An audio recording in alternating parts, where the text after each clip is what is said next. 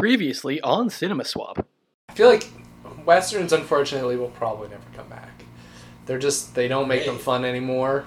310 to Yuma was really good. It was, and so was, actually, I was trying to think of other ones that were more recent.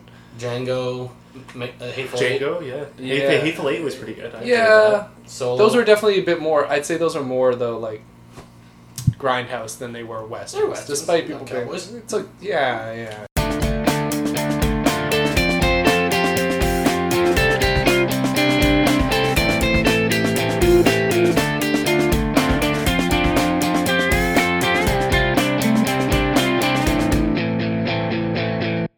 Hey everybody, welcome back to another episode of Cinema Swap, the podcast where we take a look at older movies and think, if this was made today, who would be cast as the main characters?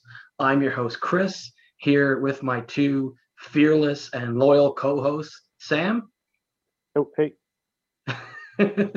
Sam's back this week and he Welcome forgot back, he was Sam. here. Yeah. And Forrester. Yeah, I'm just always here. In fact, I live in the studio. I just, Mhm. yeah. We actually, Please, sort of like please. Tron, we sucked Forrester into the computer and now he only pops up on Zoom calls.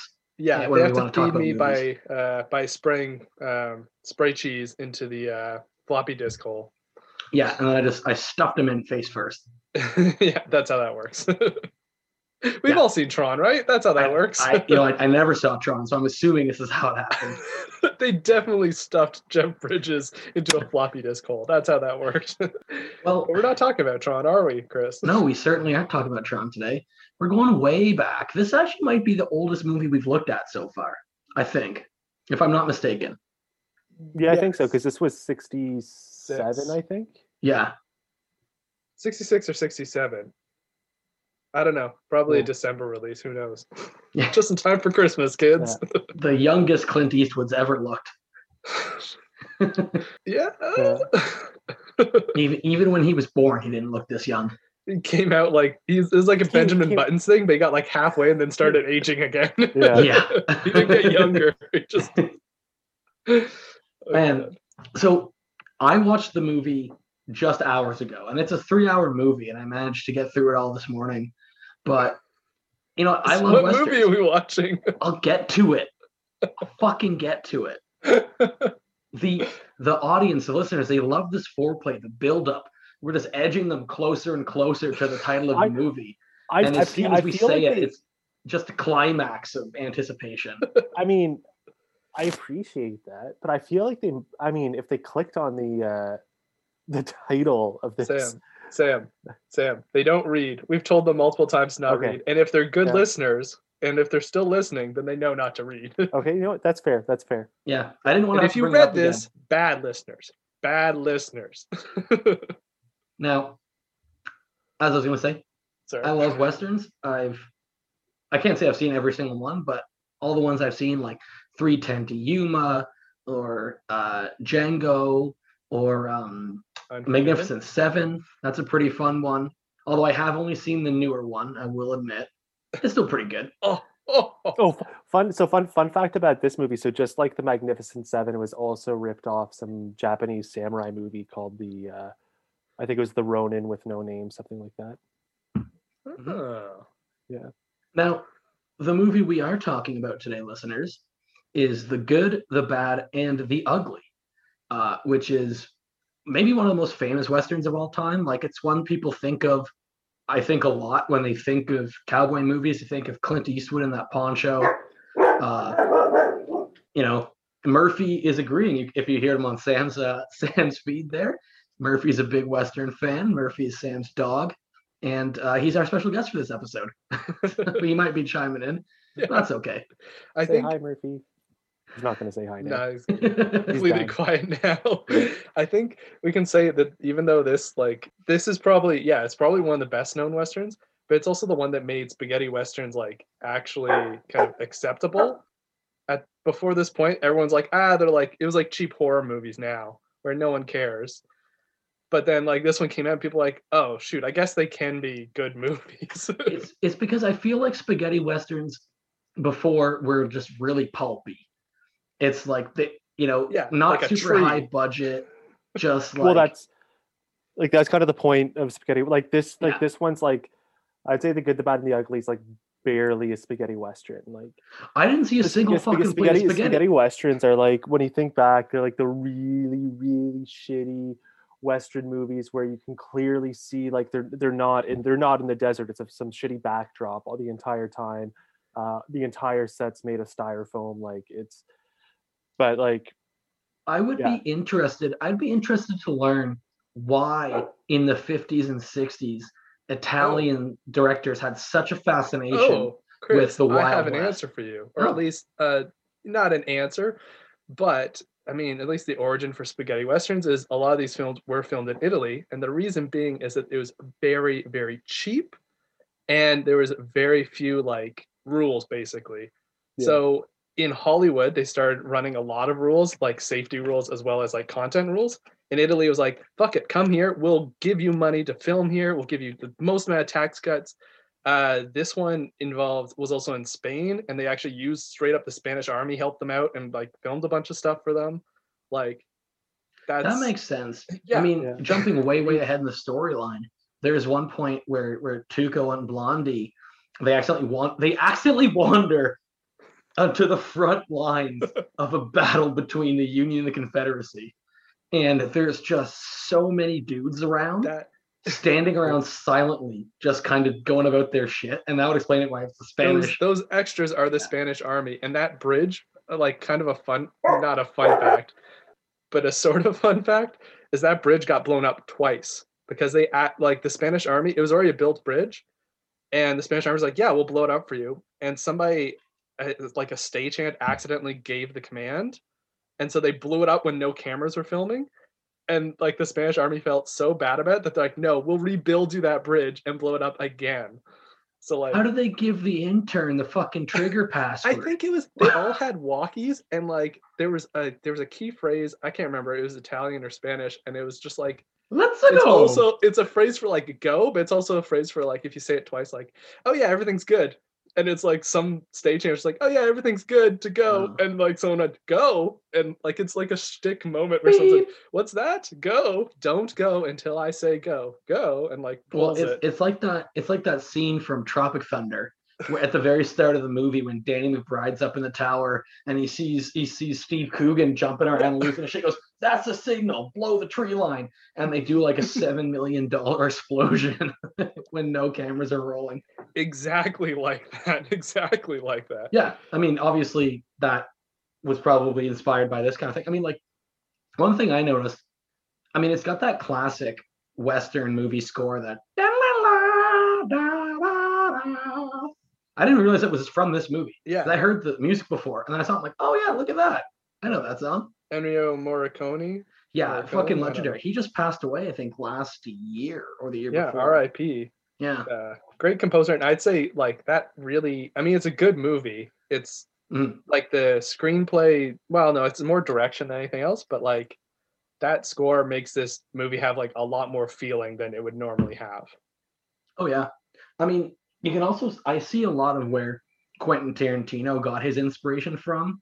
I mean, and then we knew that already, but Yeah. it's kind of neat seeing. It's like this is like you could just see him fucking furiously jerking it to this, and while writing notes with the other hand, There being are. like, "I'm gonna make such a movie like this." I think there's definitely a bat scene with feet dangling out, and he was probably like, "Oh, feet." Yeah, Yeah. it was Clint Eastwood's feet, I think. Either that or Oh no, what's his name? Tuco. It's Tuco. Yeah, Eli Wallach. Eli Wallach. Yeah, and we'll get to their names. Don't say Yeah. their names too Sorry. early. Shh. Oh, sorry. Better cut that out. Ah, man. Also, the hunt for lost Confederate gold is a fun storyline. Like it's a treasure hunt, but the Confederate gold angle is always great. Like another classic, Sahara. Yeah. Yes. Yes. I'm sure this film has inspired a lot of movies much later on. Mhm. Oh, for Um, sure. I do want to say before we get there's so much to say about this movie. I'm not going to go through it all, guys. Just check out the IMDb trivia because it has most of the stuff that you'll notice if you're watching the movie. But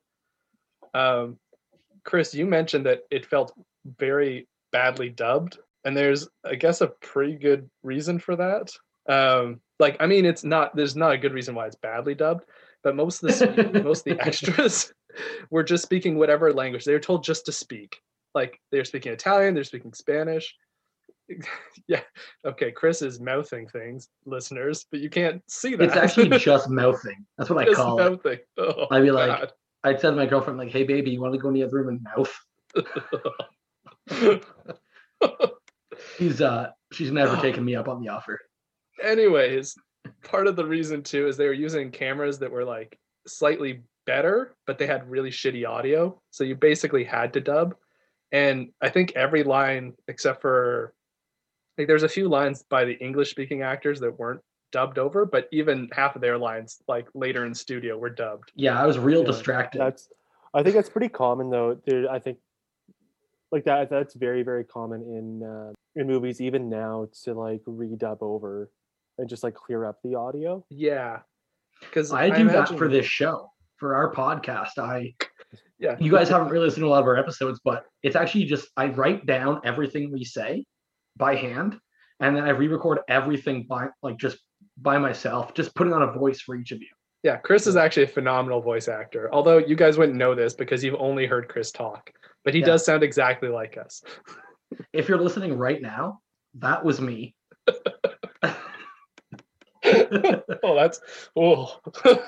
One thing I noticed in this movie that kind of made me laugh.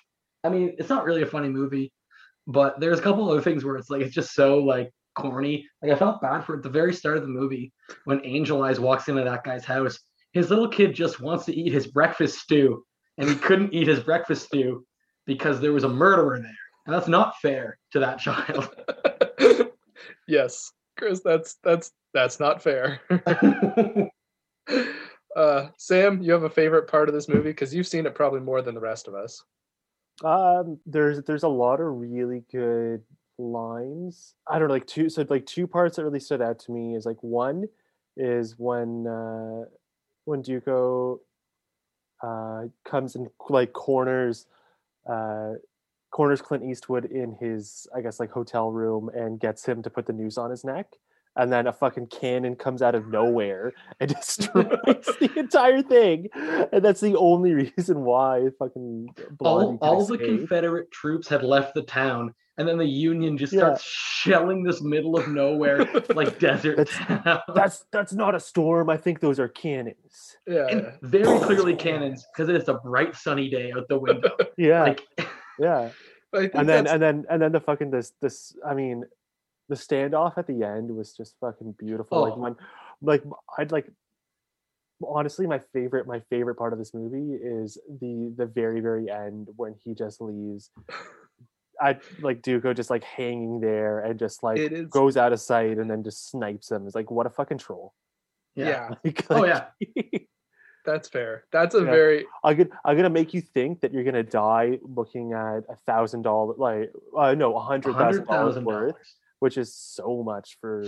So much now, let alone. Then. I would take $100,000 now, but $100,000 in 1863 or whatever. Yeah, you can be set for your entire life. Yeah. In gold, yeah. I think that's enough to set up family money. Yeah, converted, it's something like 2 million or 2 billion or something. Like it's outrageously high now. Yeah. Also, I don't know if it's that scene. It's definitely one of the hanging scenes, but the actor who played Tuco, the actor who played Tuco, one of those scenes, basically his hands were actually tied. So the horse got startled by a gunshot and started running off, and he basically just had to like clench his legs and hold on as best he could. Like most of the scenes you see here are not stuntmen. They just straight up got the actors to do it because it was in Italy and there was no rules. Well, yeah, and I mean, you know, there's a reason why Hollywood and the film industry start having more and more safety rules in place, is because especially like, you know, 80s and before, a lot of actors got, and even now, like a lot of actors will get seriously injured on set. Well, so I think this movie actually might have been responsible for like one of the brief moments of loosening some of those rules, because I think Hollywood realized they couldn't compete with actually having their actors do these things. Before this, they're like, no one will get hurt. And then like all these spaghetti westerns came out with like crazy ass stunts done by the actual actors, and they're like, oh, people seem to really like this stuff. Yeah. You know, and people were like, I mean, westerns in the 50s, 60s, 70s are like, it's like that's like superhero movies now. Like they're just like people are going crazy for them. And the fact that, you know, that they could be produced so cheaply and would make like the amount they make in the return for what you spent making them was astronomical. Like, Oh yeah. yeah. No, for sure. I mean, it's crazy. Like this movie was a lot more epic than I thought. I didn't realize it was such like a grand, sweeping story. Like I thought it was sort of more of. I always pictured it to be more of like a condensed kind of thing. Like this could have been two movies. I think Like what I was saying to Holly earlier is that if I was editing this movie, I don't know if there's anything I would take out to make the story shorter, really, because everything seems to be important and really progress the story along. Like, I mean, there's probably some stuff I could find if I really, really thought about it. But even though it's a 3-hour movie, it seems like almost it all had to be there to make everything work together properly. I was Yeah, pretty impressed by the writing. I was about to say it is more or less like it is just a trip of like 2-3 guys from one place to another, but they do a really good job of making everything feel, I don't know if I'd say essential, but it feels right. Like that's how you get to Interconnected. know the characters. It's not like Yeah. them being like in more modern movies where they're like, and it's going to take place here, and now they're going to take place here, and it jumps around a lot. This one feels very much like it makes sense for that like journey. You know, the only thing they probably cut out that I want to get explained to me is how Angel Eyes ended up as a sergeant in a Union prison camp. Like, you can't just walk into one of those, So right? Like, obviously, he's a sneaky guy, and he's sure he probably killed a guy and stole his uniform. But it's like he just all of a sudden they wind up at this prison camp that Angel Eyes is the lead sergeant at, and it's like, how did he get in there? No, but I think that's important because like he's not, even though he's one of the main characters, he's not the main character. He's the most minor character of like the main ones. Yeah. He's the antagonist, so you're not really supposed to like, it's like watching a superhero movie going, well, where did that supervillain get all of his money from? It's like, it's not really But I mean, important. like, they explain every other story plot Yeah. point so I mean, well. they could have a throwaway line or something. well, it's because they wanted a 3-hour movie, not a 3.5-hour movie. Yeah.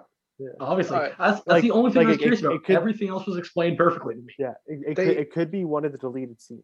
They did cut some stuff, but not that much. Like a lot of the things they cut were like just like cutting a scene slightly shorter, like extra stuff. Like when Angel Eyes is like interrogating the woman, that was like there was 2 extra minutes of just him slapping her that they cut because it was like, this is gratuitous. Well, they stopped rolling, but no one told Lee Van Cleef, so we just beat the shit out of her. Oh Jesus.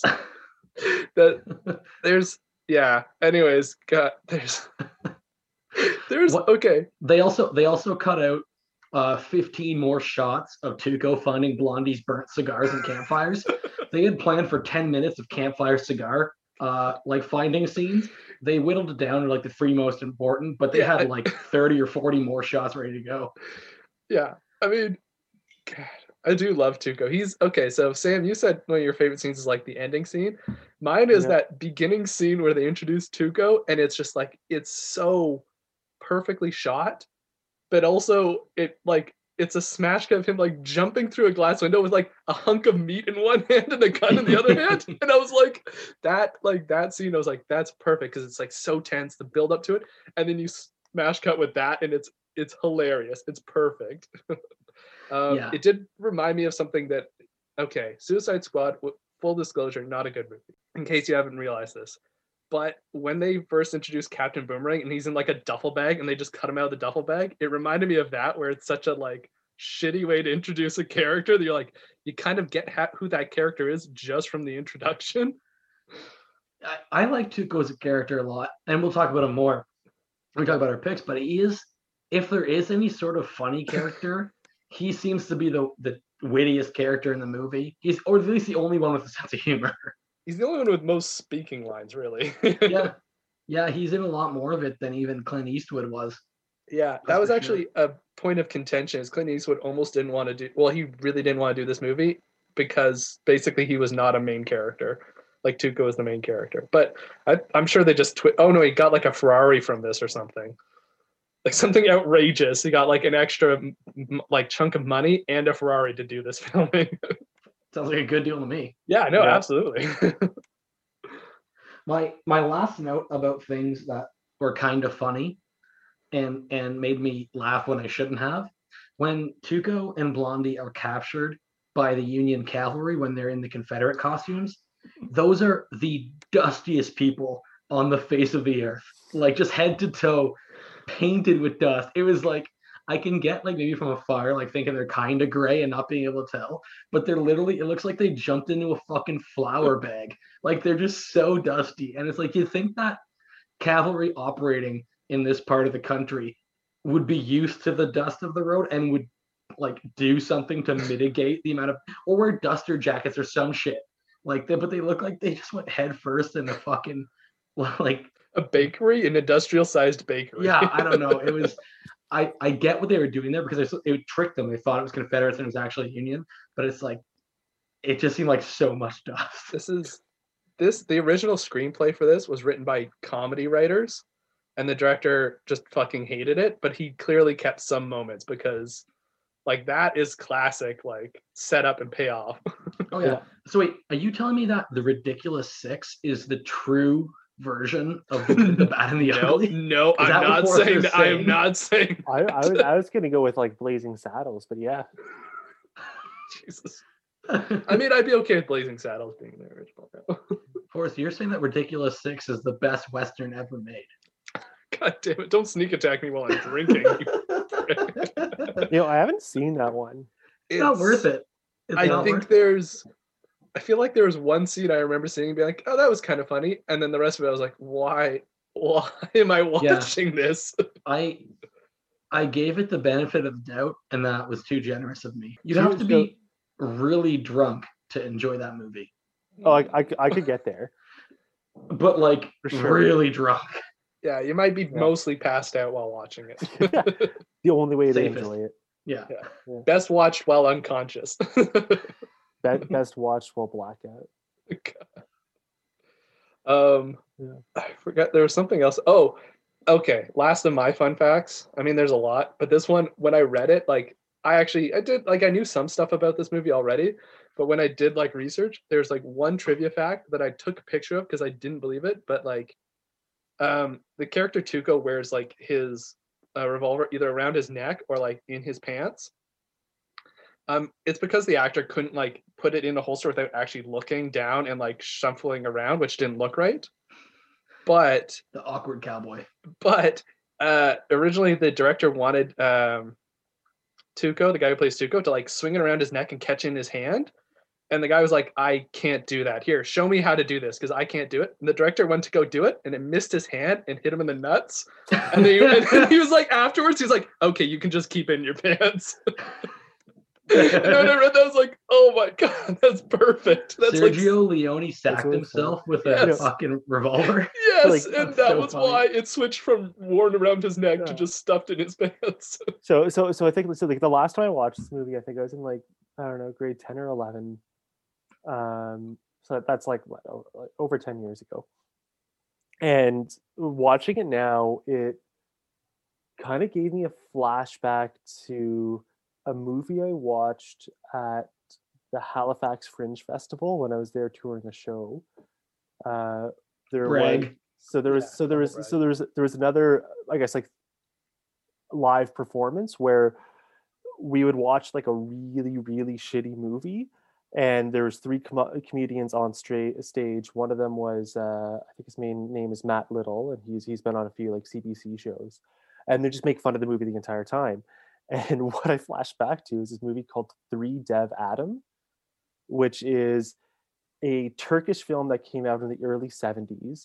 Good start. Some studios in the United States tried to sue them because the movie was Captain America going in to fight a gang of Spider-Man.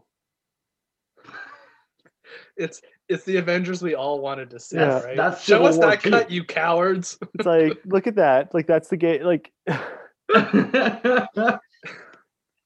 there's just like so many.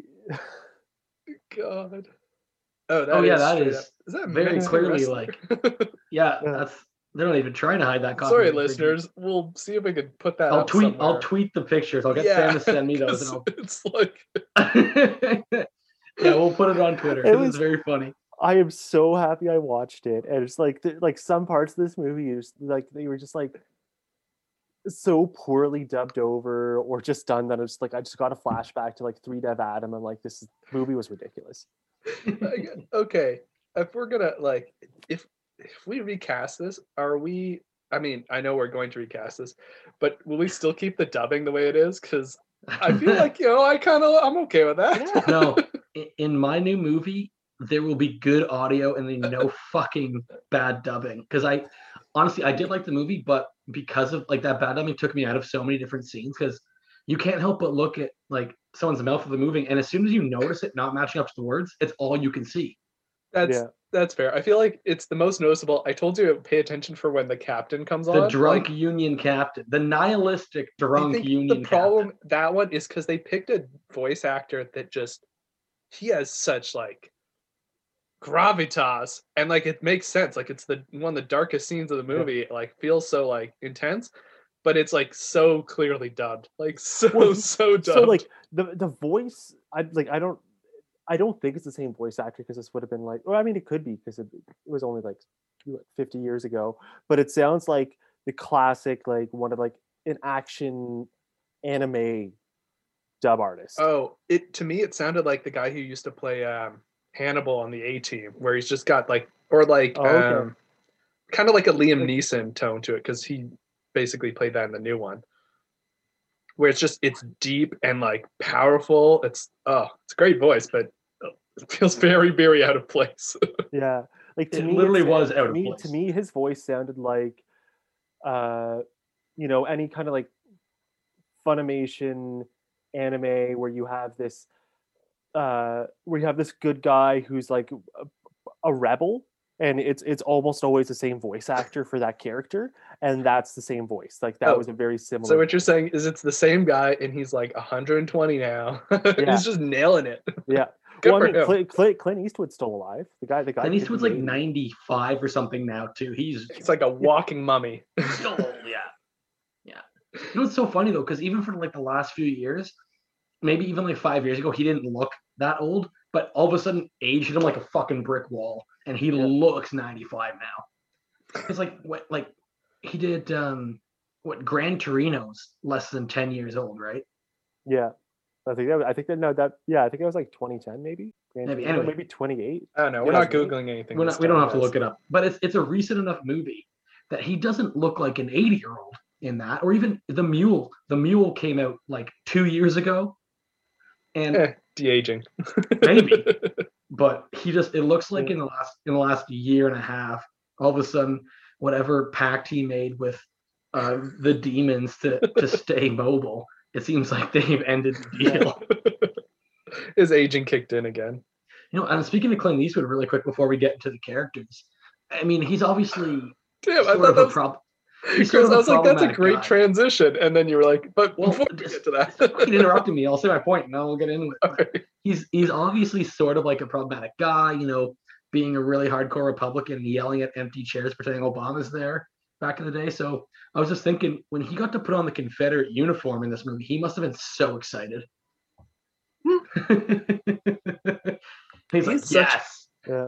Such a weird guy, because he's not pro guns. He's been anti-smoking before Yeah. this movie was made. And I'm like, that just doesn't feel to like line up with his character. Yeah. I don't know. And I who think he is as an a person. anti-Trump guy too, to be totally honest. He just had a weird time He's in just a the mid grumpy old man. 2000s.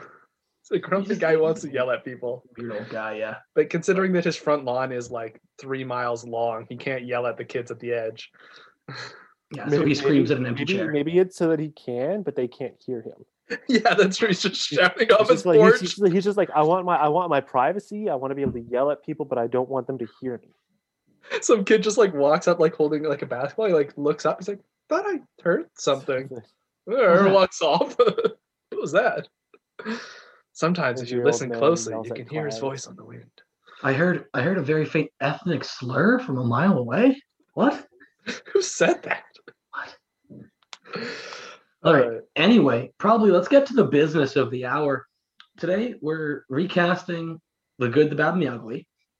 So let's talk about the good, the bad, and the ugly, the characters we are recasting today. So first up, we have Angel Eyes, originally played by Lee Van Cleef.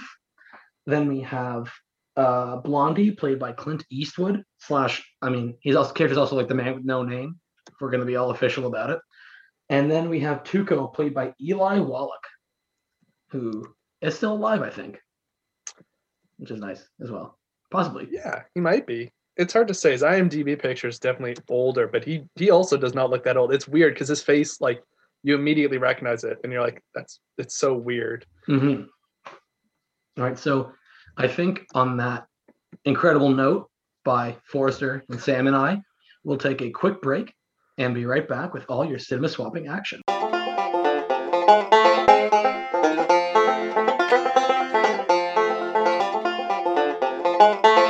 All right, partners, we're back to the cowboy cinema swap action, miho. That's your Clint Eastwood / Sam. I don't know. I'm gonna listen to it when I edit. I'm John Wayne at the first Thanksgiving Pilgrims. Damn, Sam, you're good at that. So first up, boys, we're gonna talk about Angel Eyes, who I guess is the main bad guy of the movie. He's the one who was originally found out about the stolen Confederate gold and is hunting it. I guess he's sort of like a bounty hunter / hitman guy. Yeah, he's got his own code of honor, but he's sort of an asshole. Professional killer for sure. Yeah. So, you know what? For my version of The Good, the Bad, and the Ugly, I picked Luke Evans to play Angel Eyes. Okay.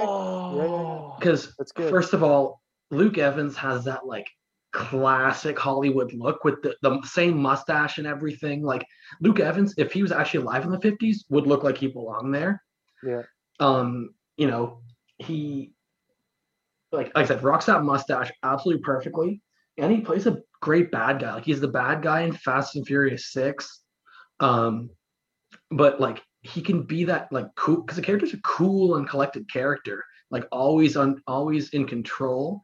And Luke Evans has that British charm and being super suave. I think he would be great as Angel Eyes. I mean, this is a shout out to someone I almost picked, but like I almost picked Timothy Olyphant because he actually kind of looks like Lee Van Cleef. And I thought, but I'm not trying to pick based on who would be a clone for this person. I think Luke Evans would nail this role. I cannot agree more, and I hate that you picked that, because for some reason, even though I just watched a movie with him in it, I couldn't think of. I was like, there's Dracula someone Untold. There's someone I no, actually, it was the Musketeers one, so not much better. He's also Gaston in the new Beauty and the Beast, the live action one. Yeah, no, he's phenomenal, and I wish I had thought of him, because I ended up choosing someone who was similar but not quite there, and I knew he wasn't quite there, and I was like, there's an actor who is like perfect for this, and I think it is Luke Evans, because you're right, he seems like someone who would walk through the desert and not be covered in dust. Like Angel Eyes is the least sweaty, gross looking person in this entire like film. He took 2 baths. Yeah. Exactly. I think you did a pretty good job with this. Like I like who I cast, but I definitely went a lot older. Like significantly older.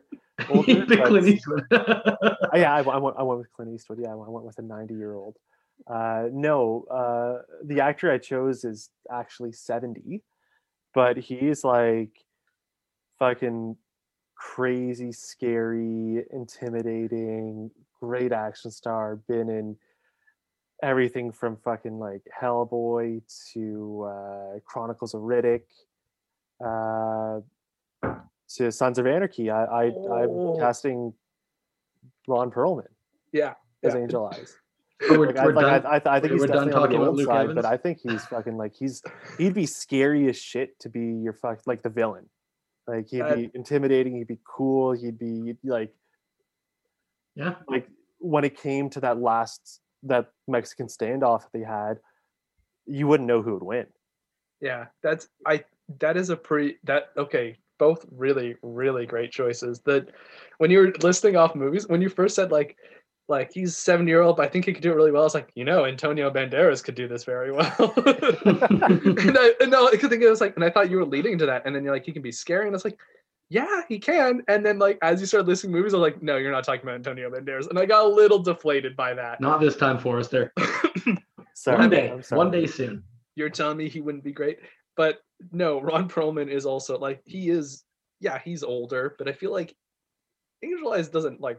I mean, no one in this movie really runs. Angel Eyes is sort of balding. He's got like he takes off his hat and all of a sudden he's got like thinning hair. So he's probably like in his late 40s or 50s, like maybe like who the fuck knows? Like he doesn't have to be.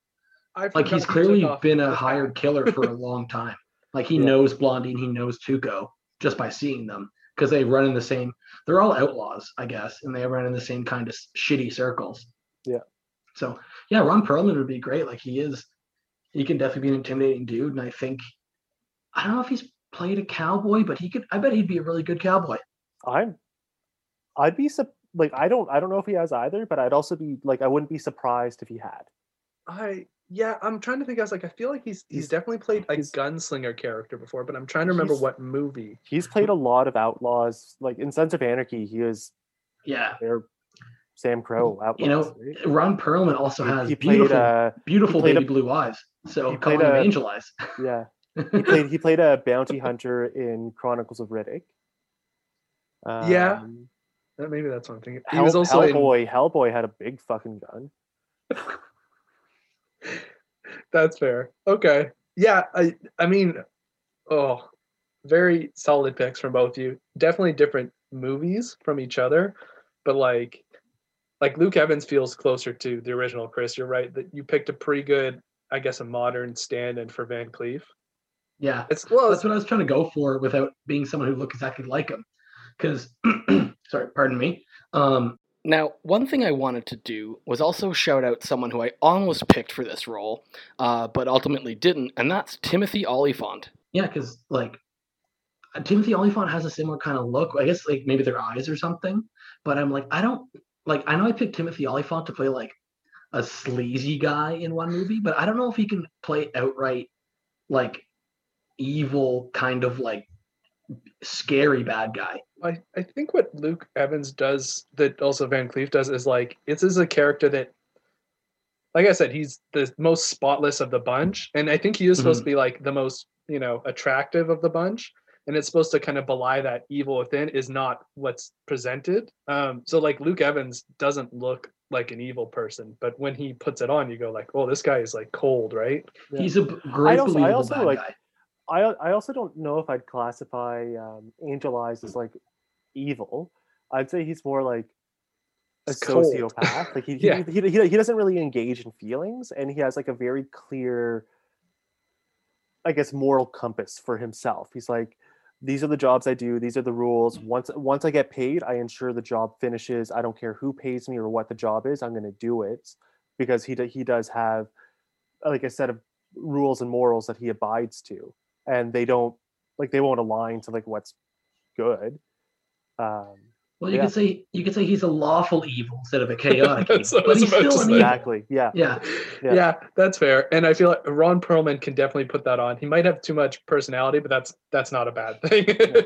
Now, Forrester, speaking of guys who could play this role, who did you pick for the character? Well, I mentioned with your pick that I had someone that I was like, he's not quite right. Wait. Close to someone. Orlando Bloom? Oh, I can see that working. That's okay, no, I guess wrong. I was trying to guess. I did not do that. I went with Carl Urban, who's like the grittier version of Luke Evans. Yeah, Carl Urban is a dirtier version of Luke Evans. Yeah, and that was the thing where I was like, it felt like, but I'd want him like clean shaven, like lose the beard now, and I think he does. I guess not the same role, but a similar kind of feel to the role. If you've ever seen the movie Priest, he plays like an antagonist in that. But he's a gunslinger. He's a Western like gunslinger, also a vampire, but that's neither here nor there. Cool. But they do a lot of shots of just like his eyes kind of thing. And I was like, he puts on that like almost like a malice thing, but he doesn't do anything like really evil. He's just like no, this is what I want. This is what I'm going to do to get it. And I was like, I can see him doing this role. I think I got to side that Luke Evans is probably the better pick, but for some reason I just couldn't think of him in that role for now. So there you go, Chris. Jerk you off a little. Oh, don't tell anybody our secrets on the pod. Bundle the balls. All right. Well, next up, we're going to talk about Tuco, who is Blondie's best frenemy. He's got the most lines. He's almost the main character of the movie, but we're just doing him now because, I mean, these last two is kind of no particular order. And Clint Eastwood's more memorable, I guess. So, I mean, Tuco, great character. He's definitely a bad dude. Only gives a shit about himself, but he's kind of funny sometimes. Like when he dives into the behind the sandbags to get away from the explosion, he's ass sticking out of the sandbags all night long too. Here's the thing: he's not necessarily a good character, but he's more just like he's baser instinct. So he's not like he won't just kill for the sake of killing or anything like that. It's more of just like he has to look out for himself, and you get a little bit of that in the movie. That like his backstory is basically he got like left in this house to take care of his parents while his like older brother went off, and like there's these weird humanizing moments where you realize that he's just like he's a damaged individual and he's just like running from it, but he's also incredibly fun. So it's hard to be like no, he's my favorite character. I don't care if he's a bad guy. No, he is a bad guy, but not the bad guy. He's definitely, I wouldn't even say an anti-hero because he's not a hero. He's just sort of he's just out for himself, just doing what he's got to do to survive. Well, he's super greedy. Anti-hero's not that bad because if you cross him too, he will go out of his way to like track you down to take you out. But he also won't just kill. He's like, no, there's justice. He believes in justice. he went out of his way to find Blondie in his hotel room and then try to lynch him. And then he made him walk through a whole desert. It's because Blondie did that to him. It's like revenge. He's just like, no, that's it, revenge. He doesn't think about things. He has no sort of. He's chaotic for sure for doing the true. Also, and I was wondering this earlier, like when they're doing the con, him and Blondie, where Blondie turns him in for the bounty money, and they list off every crime that Tuco's committed. I wonder if he actually commits all those crimes because it's every single crime. Basically, if you can think of a crime, Tuco did it. But I'm also thinking maybe they just like zhuzhed up his bad guy resume to make his bounty worth more, because when they do it the next time, they have another whole list of crimes he's committed. Yeah. So it could be that he like maybe Blondie spreads the word around or something. I think he's kind of just naturally kind of hated by people. And so the stories build off of like that. So who knows if he did all those things, but he's also not the person to deny it. If someone like accused of him being an asshole, I'd be like, so what? I'm an asshole. And that would be like, he'd embrace it even if he knows it's not true. Cause he's like, no, I'm a bandit. I'm enjoying this. That's me. But speaking of fun, but chaotic energy, I chose Pedro Pascal to play Tuco. So did I. Cause I was like, he was the obvious choice. And I'm like, I mentioned on previous ones, I was like, he's a really funny, like wild person. Mm-hmm. And they always get him playing serious roles, and I'm like, no, you gotta let him loose. And this is a character where you can just let him loose. Well, it's sort of like he plays a great complicated bad guy in Kingsman 2, where he plays Whiskey, who's turns out to be one of the main villains in the movie. Spoilers. Well, also he's actually a Latino actor, so that's good for a role as a Mexican guy. I don't think Pedro Pascal, I don't know if he is Mexican background, but El Salvadorian or Argentinian? He's at least a Latino actor, which is closer than Eli Wallach. So yeah, which when you hear the name Eli Wallach, you're like, that's oh man, I just found like. Also, there's the scene where Tuco, when he's getting interrogated by Angel Eyes and the big Union corporal, there's one part where the corporal has him on the table, he's beating him up a bunch, and then he puts his hands on the side of his head and starts thumbing in his eye holes. And Pedro Pascal is great at that scene. He's great at getting thumbed. He's great at getting beat up by a big dude and getting his eyes thumbed out. They have the mold cast for his head to do that. It's funny because when I had picked Pedro Pascal before that scene came up, and then as soon as I saw it, I'm like, well, this is perfect. Like, he's already done this. I had Pedro Pascal before. I mean, I've watched this movie a bunch of times.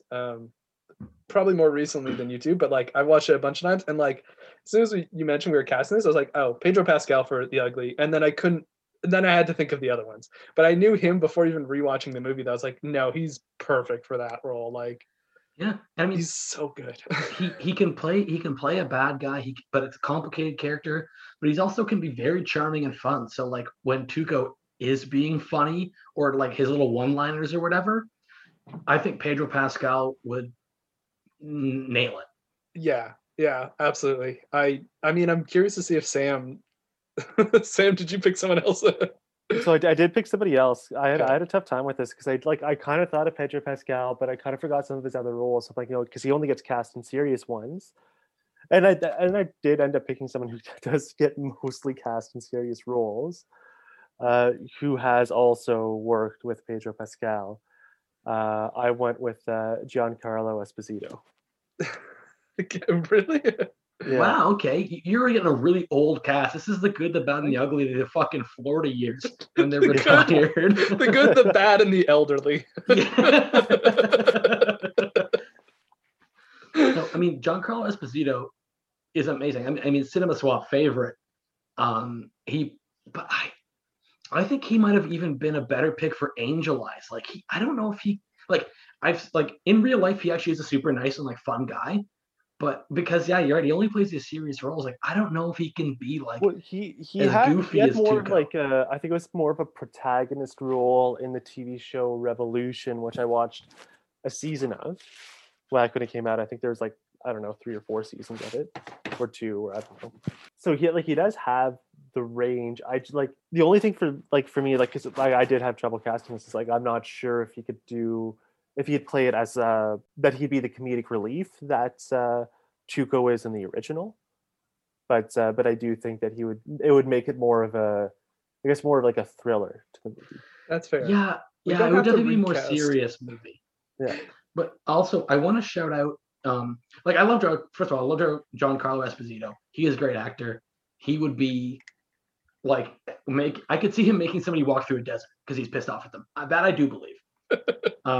But I also want to give a shout out to someone who I almost picked, but then thought about I didn't go through with it. But Clifton Collins Jr., who, if you're a fan of Westworld, played Lawrence in Westworld, who is the Man in Black. It's like his number one frenemy, the guy he drags around with him throughout the whole first season.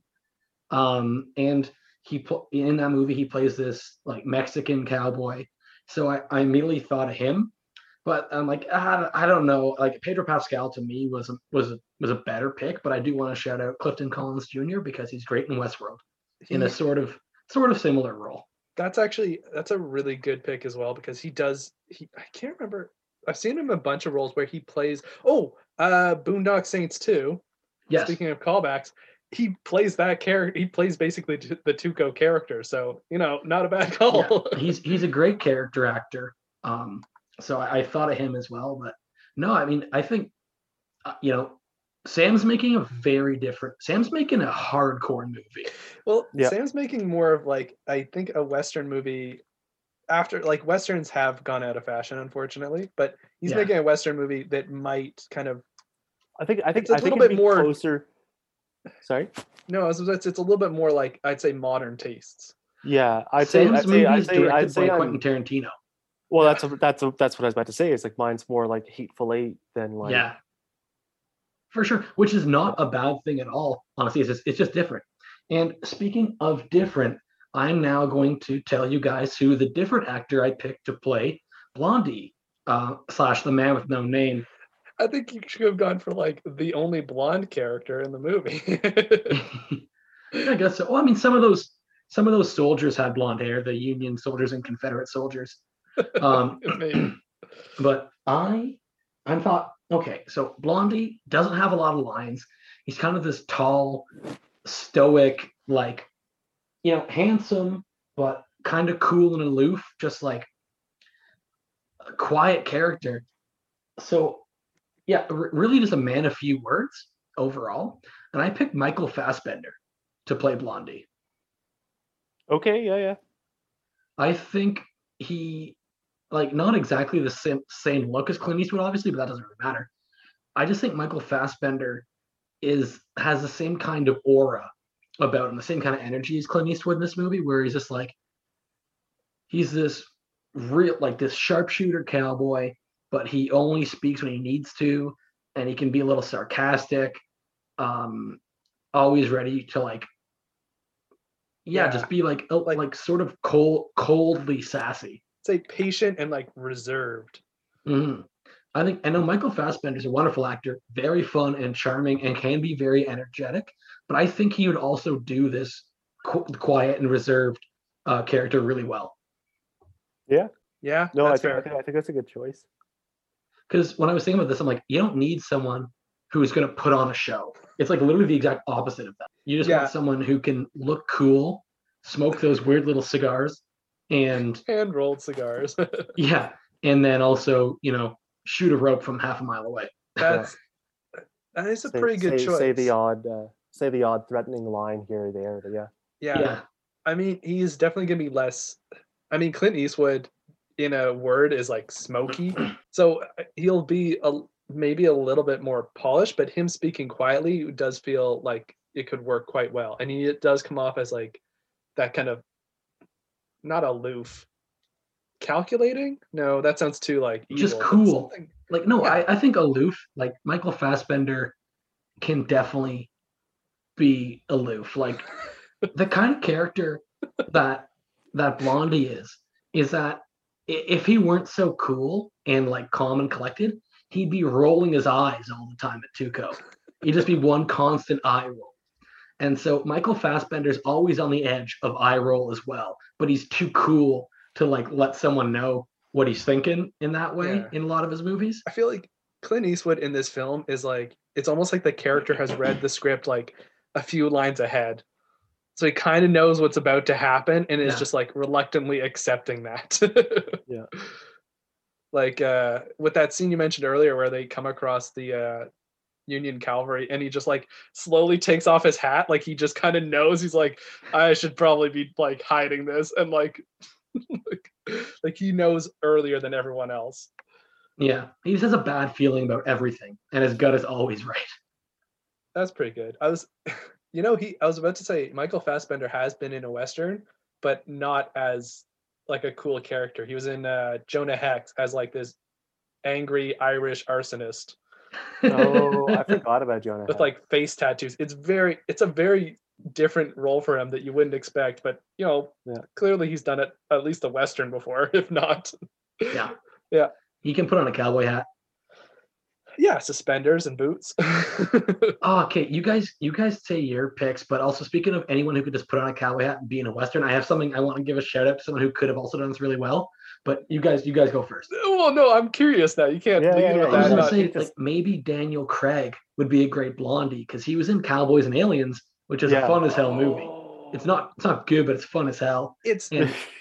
You're right. That is the same character. That is like exactly the same character. He has 4 lines in that movie. Like his character doesn't fucking talk. Although, if we're going with Sam's movie where he's only casting people over the age of 60, he's probably got Daniel Craig slotted in for Blondie, and I don't want to step on his toes. Well, I did definitely go with another older actor. Somebody who had recently retired from a very popular role that they played for about 20 years. I decided to cast Hugh Jackman as Blondie. Yeah. No, it's the man with no name. So in A Fistful of Dollars, his nickname was Joe, and for A Few Dollars More, his nickname was Manco. The nickname doesn't matter. So are they calling him like Blackie in this one or Brownie? No. Okay, you can't use that. They could call him Joe or Manco or whatever. The nickname doesn't matter. I feel like, but I'd be okay with even them calling him Blondie, and it's not really fully explained, and no one really no one says he's Blondie because he's blonde. If you watched Logan, like his hair was pretty gray, and like he could have been, presumably with how gray he's gone, his hair could have been blonde. Yeah, I think he was just gray for the movie. He has like jet black hair. They could call him Pepper. Do you think he colors his hair? Yeah. What? What if it's frosted tips? That's why they call him Blondie, because he was the first one to do it. No, he bleached and just it grew out, so he's stuck with that. I mean, it's the West. You can't get a good bleach job anywhere. But like I think that he'd be really good with those like almost eye rolly moments too. And he's gruff, and just watching for his years playing Logan, like he can be pretty like intimidating just being silent the entire time. Like you just like a cigar in his mouth, just sitting there staring. I think Hugh Jackman would have been a great pick for Angel Eyes for you. Everyone's a great pick for Angel Eyes. Yeah, Angel Eyes is an easy character to cast. Hugh Jackman's not a bad choice for this, at least because like Clint Eastwood, in fairness, he does have an acting range, but for the most part, his facial expressions are squinty to squinting harder. Ellen. Oh, do you know who would have been great for this role? Jared Keeso. Yeah, actually. Jared Keeso, the main guy from Letterkenny, for all our big Letterkenny heads out there. He plays Wayne. Squints harder. Yeah. That's not a bad. God. That's actually a great pick. Well, what I was getting at is that there's moments in this movie where it's like you get a lot of acting from Clint Eastwood just in his like body language, but his facial expression's kind of the same throughout the entire movie.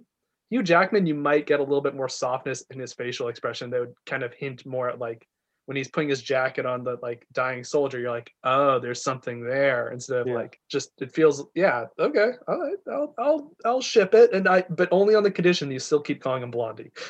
Maybe his mom was Blondie, maybe he has a penchant for blonde prostitutes, who knows? Yeah, I mean that could be it. Is he could hang out with like blondes all the time. Maybe he's just a big fan of those Blondies, the snacks, like the dessert. Yeah. The cartoon series? Sorry, the comic strip? The band. Yeah. Opening scene, he's listening to Blondie while reading Blondie while eating Blondies.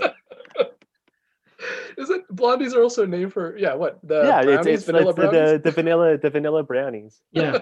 Whatever they are. That'd be perfect because they explain everything else in the movie so well. They're like, you want to know how this guy got his name? Look at this as we shove it down your throat. Shoving it in his face. Like that's how he gets introduced. Well, no, and so the reason so his nickname could still be Blondie instead of smoking cigars, because that's no longer cool. Hollywood's trying to get rid of that. He just eats Blondies the entire movie.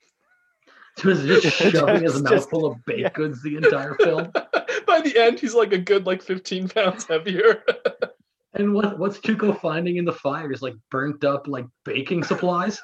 Yeah, just a new batch of brownies at every campsite. Tuco tries to hang him, and he just can't lift it. Like the beam starts creaking as soon as he's tied up.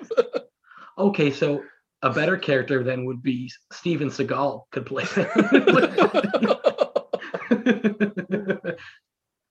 God. Karate chop Angel. He just has to stand there and wave his hands around a couple times. We got this. Now, speaking of, what we just were, Forrester, who did you pick to play Blondie? Okay, my character's it's a light brown hair, but he has played a blonde, and I think he could easily play a blonde. So you don't have to have that extra scene added in mind. I went for someone who I thought looks very much like Clint Eastwood without being Clint Eastwood's son. Who is an actor and he could have cast. I thought about Scott Eastwood, but that's way too easy. That's too easy. And not creative. So I went just a little bit step further, and I went with Sam Claflin, who, I know the name is not going to ring a bell. He plays like that super good killer guy in the Hunger Games. I think he has a trident at one point. He's just in a bunch of terrible. I'm trying to think of movies you might have seen him. So he's sorry. You want to cast somebody who's just been in nonstop terrible movies? No, he's in. He's here. We go. Peaky Blinders. He's Oswald Mosley. Oh yeah. He's in Enola Holmes as Mycroft. Oh, okay, yeah. There you go. There are things that he's in, and he's a good actor, but he gets a lot of weird romance roles where he's mostly just staring there and saying something quietly to a woman. He's great in Peaky Blinders. Yeah, so I was honestly, this character mostly has to just squint and say things in a kind of a smoky voice, and I was he can nail that, and he looks similar enough to Clint Eastwood that I was he could kind of play it. He's a little bit younger than the rest of my cast, but not much. He's also in Pirates of the Caribbean. Yeah, I couldn't place I on couldn't remember Stranger who it was. Tides in the new in the new one. Oh, is he the? He's the. No, he's not Or the not priest newest guy. one, Is he the Jesuit? N- yes, he is. Yes, he Is is. he? Oh, that's What weird. is he? It's Yeah, not. yeah. I'm looking at his IMDb. I don't see it. He plays the replacement Orlando Bloom in It's Pirates of the Caribbean 2011. on Stranger Tides. 2011. Yeah. Holy shit! Ian McShane is Blackbeard in that movie. Yeah. Yeah. Oh, I love me some Ian McShane. Also, if you haven't seen that movie, it's okay, but there's some really good moments in it. Yeah, it's not the worst Pirates of the Caribbean. God, that ending. Not the very ending, but the preamble to the ending. Phenomenal. It has one of my favorite movie parts in the entire series.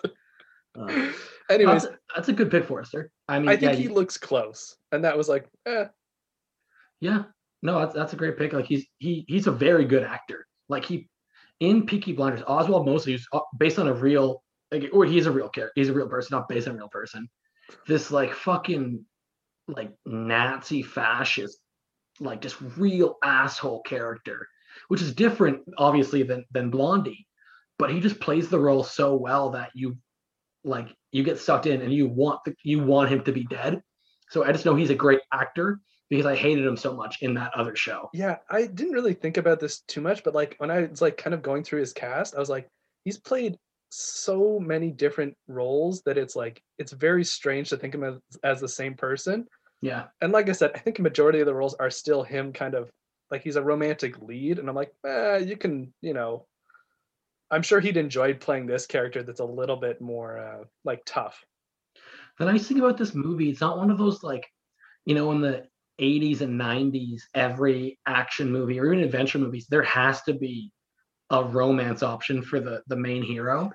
But this kind of movie, it's not about that at all. That would be insane. You're not shipping Tuco and Blondie? Man, I read this movie all wrong. But it's nice to watch a movie where it's just about the story and not about this strong action hero just trying to like get some girl. It's a good point. It's mostly just about people who want money. Yeah, it's real life. This I felt this resonated way too much. Yeah, man, I'd kill a guy for $200,000. Like what? In gold? Yes. Yeah. Sorry, Specifically in gold. Sorry, I had to change my entire cast because I think I found the perfect ones. I'm thinking You can't do that. No. Okay, Sam. No. We're gonna judge you on your original characters, but I do want to hear it. We're gonna hear it. Adam Scott as Angel Eyes, John C. Reilly as Tuco, and Will Ferrell as Blondie. No, it's bad and dumb. It's bad and dumb. I'm gonna mute Sam for the rest of the episode, guys. Okay, bye. What you made is a very fun movie, but it's also very strange that like just.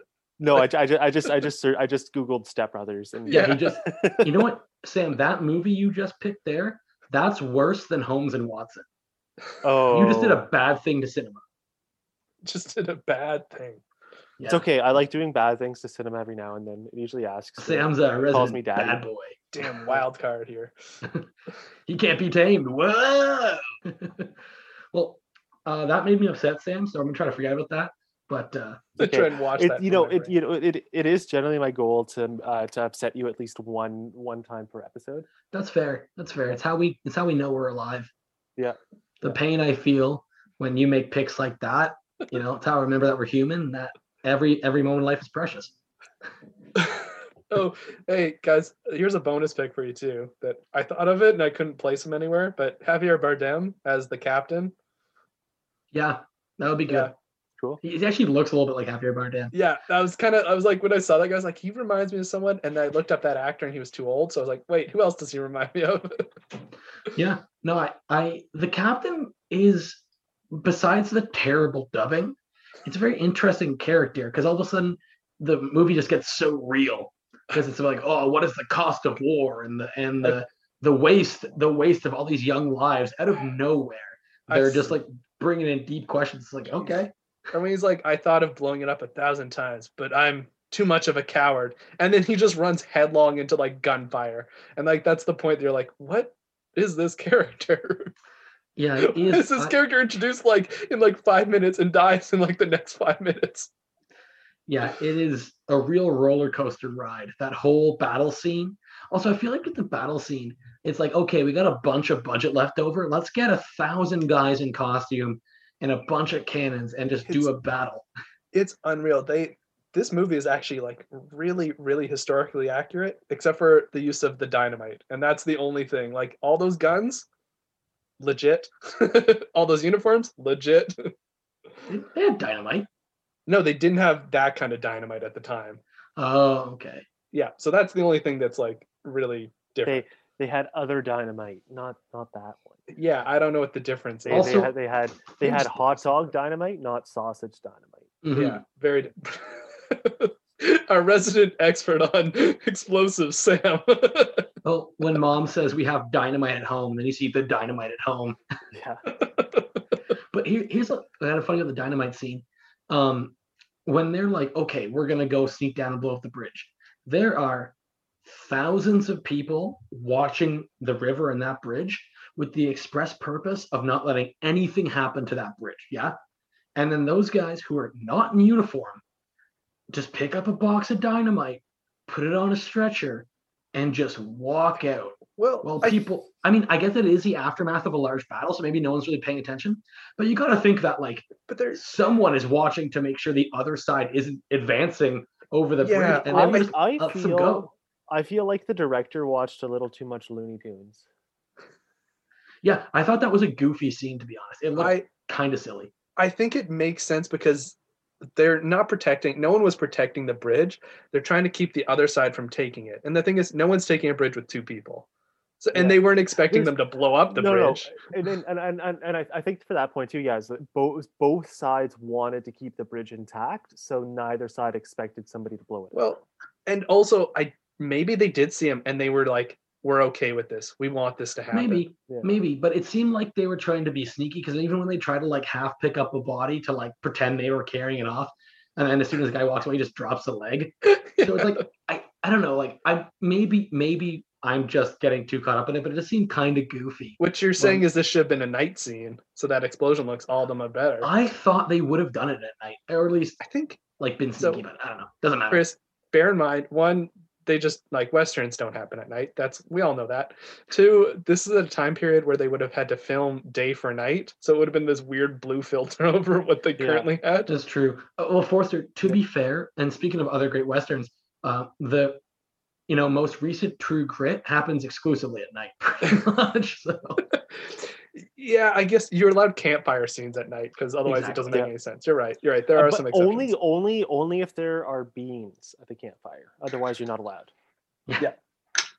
Well known fact. Yeah. Amazing, guys. So that'll wrap up our recasting. Let's go back into our list. Talk about who we recasted, and then you guys and I, and everyone knows the drill. We'll tell each other if our new movies are as good, worse, or better than the original. So starting with me, I picked Angel Eyes, played by Luke Evans, Tuco, played by Pedro Pascal, and Blondie, played by Michael Fassbender. I think it's a good movie. Yeah, I think it's definitely as good. Yes. That's what I'm debating whether it's better or not, because I'm like, Eli Wallach does such a good job at Tuco, but I'm like, but Pedro Pascal I do really want to see that too. So I'm going to say better. Cool. Yeah, I'm going to say better. I'm going to stick with as good, but I would definitely I would enjoy this movie. Yeah. This is a movie that I didn't think I was going to be able to like even recast for. I'm like, no, because like the people they all do a really good job of playing their characters. But in rewatching it, I was like, it's not that reliant on most of the characters to do a lot of acting, except for Tuco. And I already knew Pedro Pascal was playing him, so I was like, yeah, I mean that's the main character. That's what you need, and you nailed it, Chris. I wish I had thought of Luke Evans. It took me, like, honestly, I watched half the movie today before I even wrote down a single name. It was so hard for me because I'm like, I don't want to just pick the most obvious kind of like A-list Hollywood dudes necessarily. Like there are guys who I thought about for like Blondie and Angel Eyes and Tuco. I'm like, I can do better than just picking the first three guys who are listed on IMDb. You know what I mean? So when I was thinking and I came across Luke Evans, like that's that's the fucking guy for sure. Because it hit me like, well, it's perfect. Especially because he just rocks that same mustache all the time anyway. Because he's got that 1950s transatlantic Hollywood good looks. Yeah. It is really good. He should have played Howard Stark, for the record. Yeah. Well, who'd they pick? In Captain America is a different. I mean, there's two Howard Starks. Although it's weird they have John Slattery as like more modern Howard Stark, and then in the 40s and 50s, it's the guy from Preacher, right? Dominic Cooper. Yeah. Yeah, who's great. But it's like they do like. There's no way Dominic Cooper aged into John Slattery. Like they don't. I mean, he's a rich guy. Maybe a bunch of facelifts. Who knows? Their heads are a different shape. Bunch of face and head lifts, Chris. Yeah, but I mean, like it would be like Dominic Cooper is great, and then Luke Evans would have been a great modern day. But I mean, John Slattery's fucking amazing too. Bit of a silver fox. So yeah, you either try and find someone. Yeah, I mean, you bring up excellent points here. But anyways, Luke Evans, God, I really wish I had thought of that pick, but still, like your movie, I mean, I would 100% want to see your movie, and I think I want it better. Like I think it's better because Pedro Pascal is perfect, like stand-in for Eli Wallach, but I like Luke Evans more than Lee Van Cleef. Awesome, thank you. Sam, give us your list, my friend. Cool. I cast Ron Perlman as Angel Eyes, Giancarlo Esposito as Tuco, and Hugh Jackman as the Man with No Name. So I think this movie is as good, but this is a darker movie. Like yours is the Quentin Tarantino movie instead of a Sergio Leone movie. Like I think it would be really good, and it would. I'm gonna say good things about it. I was a little bit kind of like I don't know, because especially with like Giancarlo Esposito, I mean like he is a fun dude and a nice dude in real life, like all the interviews and everything I've seen. So I think he could do it. I don't want to see it, but like yeah, your movie's just a little more hardcore. Like there's more stakes in your movie. Mike could be more like a Christopher Nolan or Yeah. It feels much more like a 90s Western is the best way to put it, where everything had like, even though things were still a little hokey, it was like much like more little Wild West. Not that one. Not that 90s one. No, I like it, Sam. I think as good because it's definitely a different tone, but I think it would be fucking good movie. So yeah, I think you know what I think yours is more No Country for Old Men as opposed to 3:10 to Yuma. Okay, yeah. Except you just call it what, Country for Old Men? Yeah, this is the countryside. These are the old men. I kind of agree with Chris in a lot of ways. I'm like it is a good movie. It's a very different movie.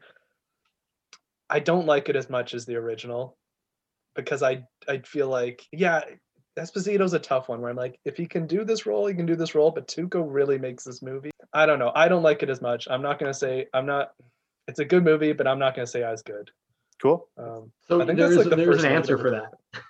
Yeah, well, it's tough because I'm like, I would go see that movie, but it feels more like 3:10 to Yuma than it does like Good, the Bad, and the Ugly. Like, it's still a good movie. Yeah, no, it's less fun. Definitely good. It's less. It is a little bit less fun for sure. I think. Yeah, this is an adventure film. Yours is like an adventure in the Depression. Because the thing specifically about Giancarlo Esposito, like he's an amazing actor, but he's not hired for a role to bring the fun. No one's being like, we need someone to be charming and witty. JC Esposito. If you switched Perlman and Esposito, I would be like, I'd probably be back on board for this movie because it feels like Perlman's the one where he has a lot of kind of fun energy. No, I mean it's still good though. Still good. Yeah. It's just very different kind of vibe. Yeah, yours might actually win. I don't know if Good, the Bad, and the Ugly won any awards, but yours would probably win a few at least. Yeah. Yeah. All right. Now that I've said that.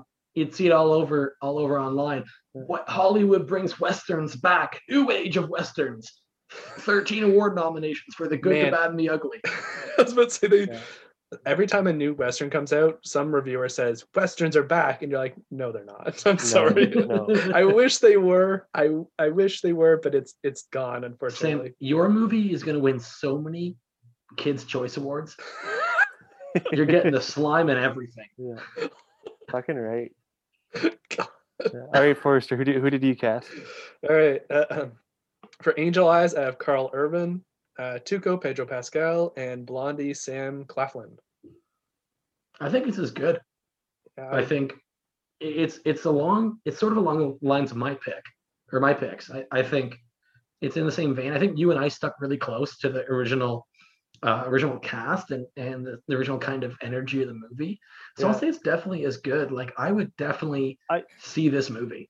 Right now, like the only draw to see the movie is Pedro Pascal for me. Carl Urban? The other actors don't really carry that much of like a weight for me. Like I'm not like, and like I'm not super familiar with like a lot of their work. So like, yeah, I think that's fair. It feels, but that also feels like the original, where like Clint Eastwood was a draw, and if you watched a lot of spaghetti westerns, you'd recognize like a few of the other actors. Yeah. But you're not really going to see, like, you'd go to see this maybe for Clint Eastwood, and that's kind of it. Yeah. Yeah. I think that's probably true at the time. I think I don't know. It's hard to say. I don't really know who was big in the 60s. Yeah, well, I'm trying to think of the Man with No Name. Did it start in like 59 or something like that? No, or maybe I that's think it the started last like one? 62, 63. So I think they made them like one after one, like right after another. Interesting. Anyways, yeah, no, fair enough. I'm not going to win any awards. This is So Sam, what was your verdict? I don't know. As good, yeah. Okay. As good with a shrug. as good with a shrug. Okay, you know what? That is a valid response, because I know in previous times I've been like, Chris's movie is not as good, but I would go see the hell out of it. Yours is like the opposite, where it's like as good, but I might not see it, maybe on TV. Yeah. I'd definitely watch it when it was on Netflix. Yeah. Okay. Yeah. Fair. I'll take it. All right. Awesome, boys. That'll pretty much wrap it up for our conversation about the good, the bad, and the ugly, which they also kind of named after the three of us. And listeners, I'll leave it up to you guys to decide who's who. And speaking of listeners, thank you everybody for listening. We really appreciate it. We hope you're having fun with the episodes and all the movies we choose. We hope it's also a great way for you to like remember old movies that you're like, oh yeah, I love that one. Maybe you're watching them again after we do episodes and making your own picks. And if you are, honestly, please tweet at us at CinemaSwap on Twitter. Send us your picks and follow us on Instagram. You'll see a lot of the great artwork that Forrester's doing up for us for the episodes. I mean, I tweeted it too, but Instagram's always a great way to throw those likes on the photos. If you're listening on a platform with reviews and ratings, give us those sweet 5 stars, because they're worth more to us than Confederate gold.